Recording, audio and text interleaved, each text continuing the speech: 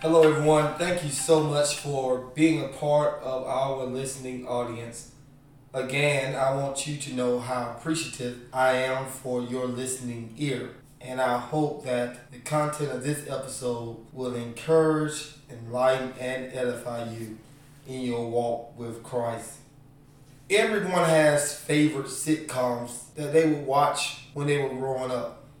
As I have gotten older, many of my favorite sitcoms are now playing later in the evening when you have reruns of these famous episodes that entertained me when I was a child.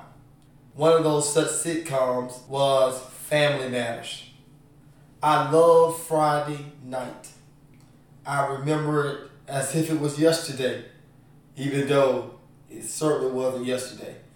It was TGIF, and that was this lineup of different sitcoms that would play from about 7 o'clock to about 9 o'clock. My Friday routine was to play after school outside, some pick up basketball, baseball, football, whatever was in season at the time. Go to McDonald's and get me a number 5, 10-piece chicken nugget meal and make it back to the house by 7 o'clock because Family Matters was coming on. The truth be told, I didn't even call it Family Matters. It was just called Steve Urkel. It was the Steve Urkel show for me. I love that sitcom.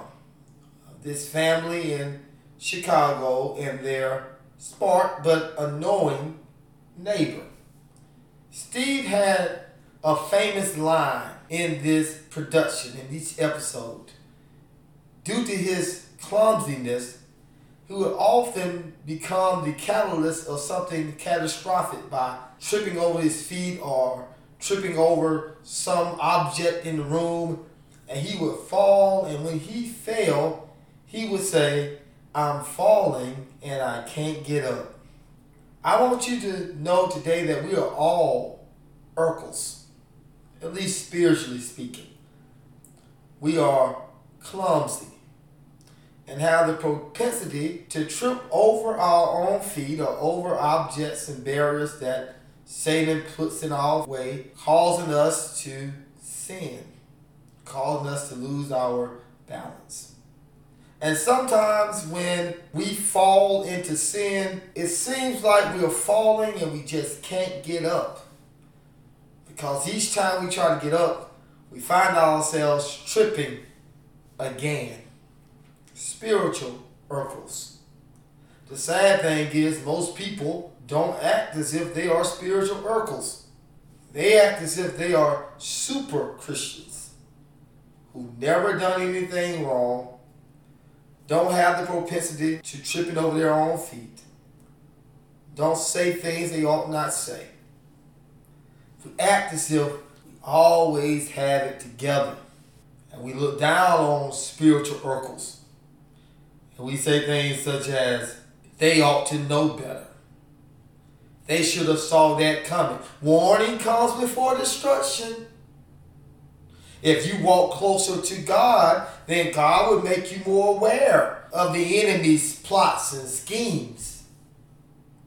They will use even the scripture in order to cause those who have fallen to see themselves as the reason why they have fallen, to see themselves as condemned because of their failure.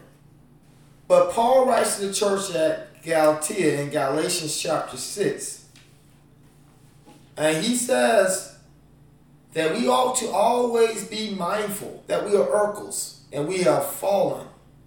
And we feel as if we can't get up, but because we are a part of the body of Christ, we can get back up. Not under our own strength, but because of the strength of the community that God has put around us to support us and encourage us in our walk with Him.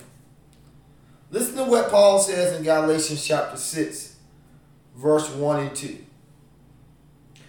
Brothers, if anyone is caught in any transgression, You who are spiritual should restore him in a spirit of gentleness.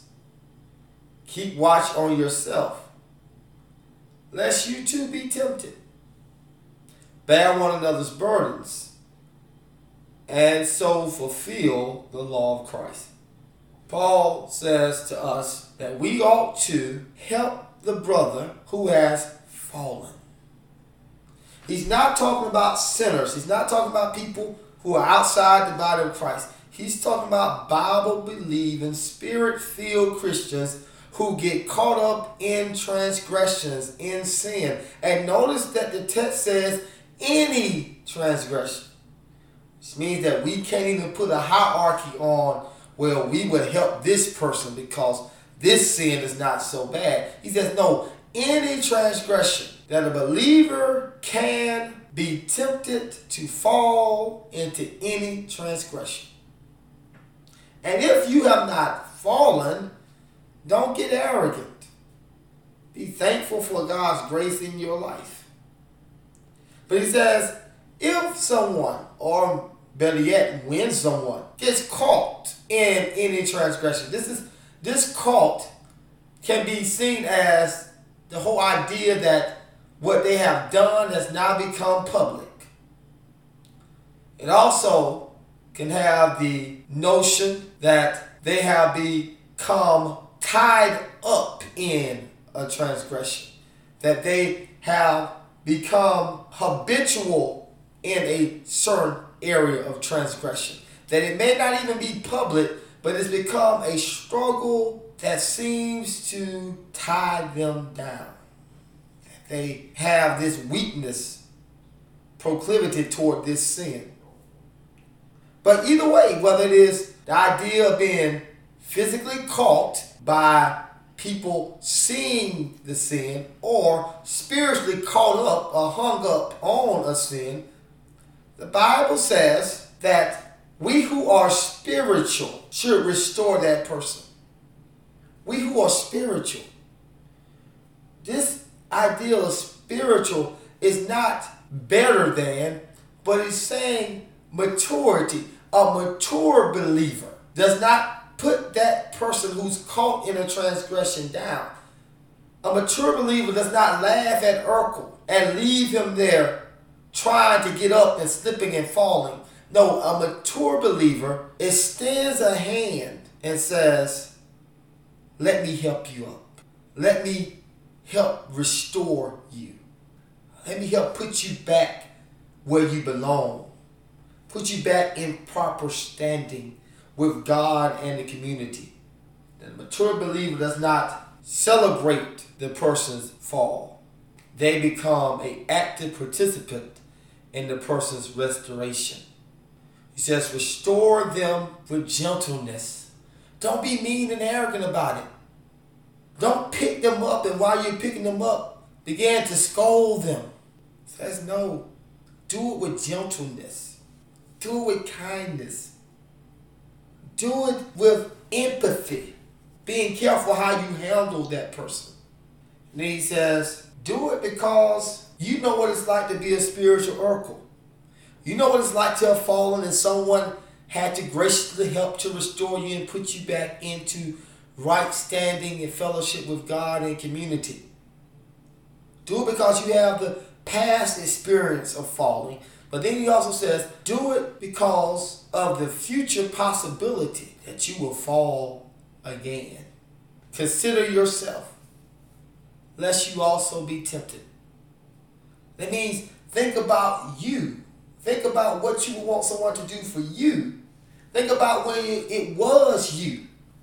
And do unto others as you would have them to do unto you. If you would want someone to extend your hand to help you up, therefore you extend a hand to help your brother up because you're mature.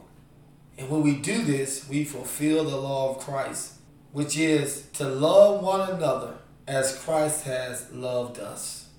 When you do it, you are showing how God has loved each one of us who were spiritual Urkels, and Christ comes down, dies on the cross to help people who have fallen and cannot get up.